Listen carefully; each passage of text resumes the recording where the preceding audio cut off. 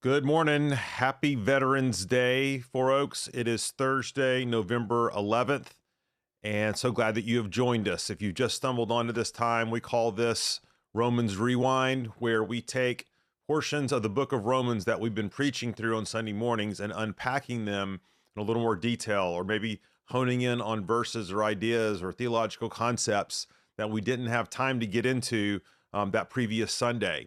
And we, of course, are taking questions, any questions you have about Romans as we're walking through this great book. Paul.Gilbert at fouroakschurch.com.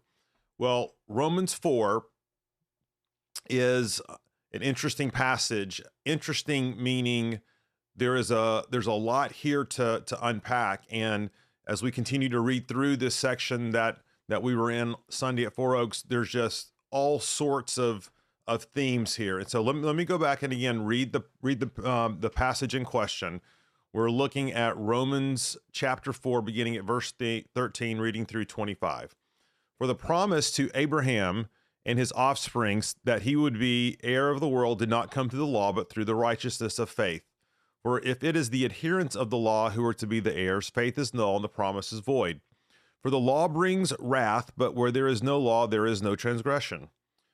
That is why it depends on faith, in order that the promise may rest on grace and be guaranteed to all his offspring, not only to the adherent of the law, but also to the one who shares the faith of Abraham, who is the father of us all. As it is written, I have made you the father of many nations, in the presence of the God in whom he believed, who gives life to the dead and calls into existence the things that do not exist. In hope he believed against hope, that he should become the father of many nations, that he had been told, so shall your offspring be. He did not weaken in faith when he considered his own body, which was as good as dead, since he was about 100 years old, or when he considered the barrenness of Sarah's womb. No unbelief made him waver concerning the promise of God, but he grew strong in his faith as he gave glory to God, fully convinced that God was able to do what he had promised. That is why his faith was counted to him as righteousness. But the words, it was counted to him, were not written for his sake alone, but for ours also. It will be counted to us who believe in him, who raised from the dead Jesus our Lord, who was delivered up for our trespasses and raised for our justification. Now, as Christians, we rightly emphasize the centrality of the cross as it relates to justification, right? This idea that we are declared righteous by God through faith based upon the death of Jesus Christ on our behalf. The heart of justification is, of course, the cross. But what's interesting in this passage is that what Paul tells us about justification and the resurrection in verse 25. Look back there. It says, Jesus, our Lord, who was delivered up for our trespasses and raised for our justification. Now, one of the things that's striking about this, or should be striking to us, is just how much the early church, the apostles, Paul, latched onto this idea of the resurrection, and not just latched onto it as an idea, but latched onto it, in fact, because it was central to the Christian message. All right, let's talk about that for a minute. You see, if there was no resurrection, then the apostles could claim anything about the death of Jesus, but how would that be verified? Why could they be trusted, or why would they say that the death of Jesus was more valuable than, say, the death of Muhammad, or the death of Buddha, or the death of any other religious figure, right? Well, obviously, the resurrection is central because of what Jesus claimed. Jesus claimed that he was the way, the truth, and the life. Jesus claimed that he was on a mission to seek and save that which was lost. Jesus claimed to be God. Jesus claimed to be the great I am. And if Jesus were to utter all of those things and he were to remain in the tomb, obviously, he's just simply another man. Obviously, he is not the Son of God. He is not divine. But if he is raised from the dead, then this would attest to the facts and the claims that Jesus made about who he was.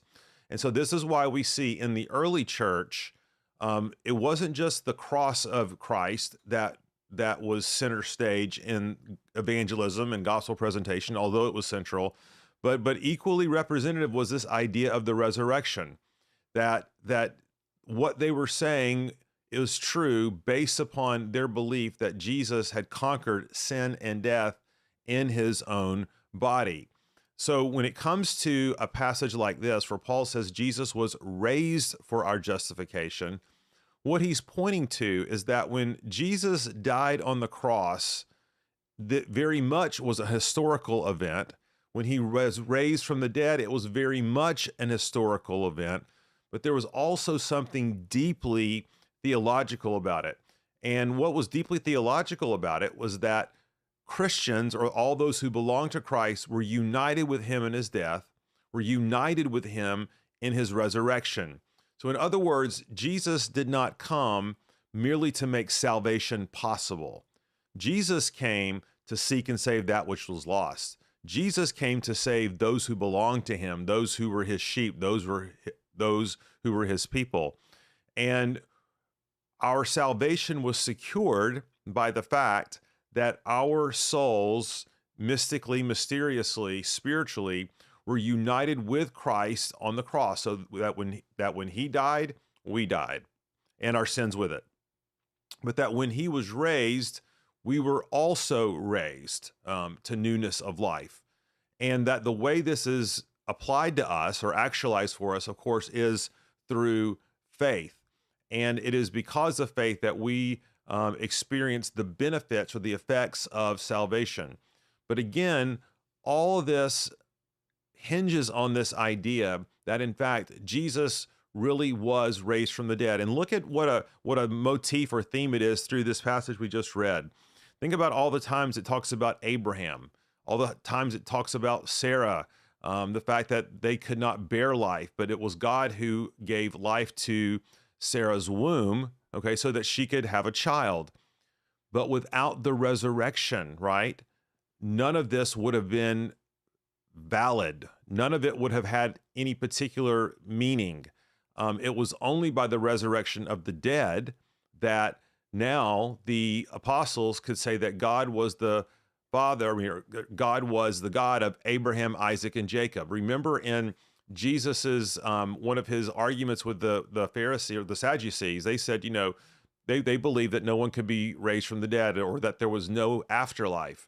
And Jesus silenced them by saying, don't you know that God is the God presently of Abraham, Isaac, and Jacob? He is a living God. And folks, this is a great reminder for us that even as we ought to very much so be meditating on the cross and what the death of Jesus has done for us in terms of paying for our sins and being secured for our salvation, we also want to give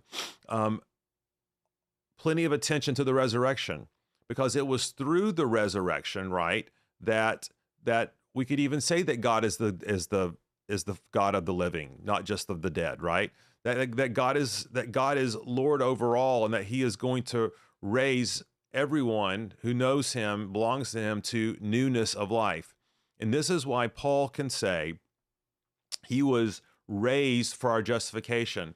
In other words, he was raised in view of the idea that one day we would be justified by him through faith.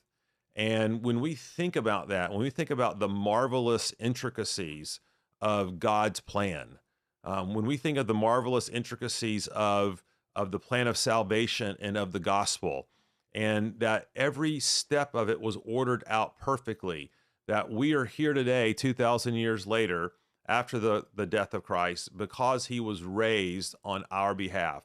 And folks, just as a reminder, we worship a living God. We worship a resurrecting God. And we constantly want to be coming to him and asking him, God, would you give life? Would you give life to my soul? Would you give life to my marriage? Would you give life to my relationships with my children? Will you give me life with my coworkers, my neighbors? Lord, would you infuse everything I do with your resurrecting power? And resurrection was central to the proclamation and living out of faith in the early church, and may it be for us as well. All right, that's going to do it for today. We'll be back tomorrow, Friday, for our last installment of the week. In the meantime, let me pray for us. Lord, would you now give us a fresh vision of your resurrection power, of who you are, that you died for our sins, but you were raised to life so that we might have life as well. And because of that, Lord, we know that you are not just the God of the dead, you are the God of the living. You, when we die, we still have life because you are the resurrection and the life. And so, Lord, just imprint that upon our hearts and minds today and let it be our basis of hope for you. In Jesus' name, amen. All right, everybody, see you later.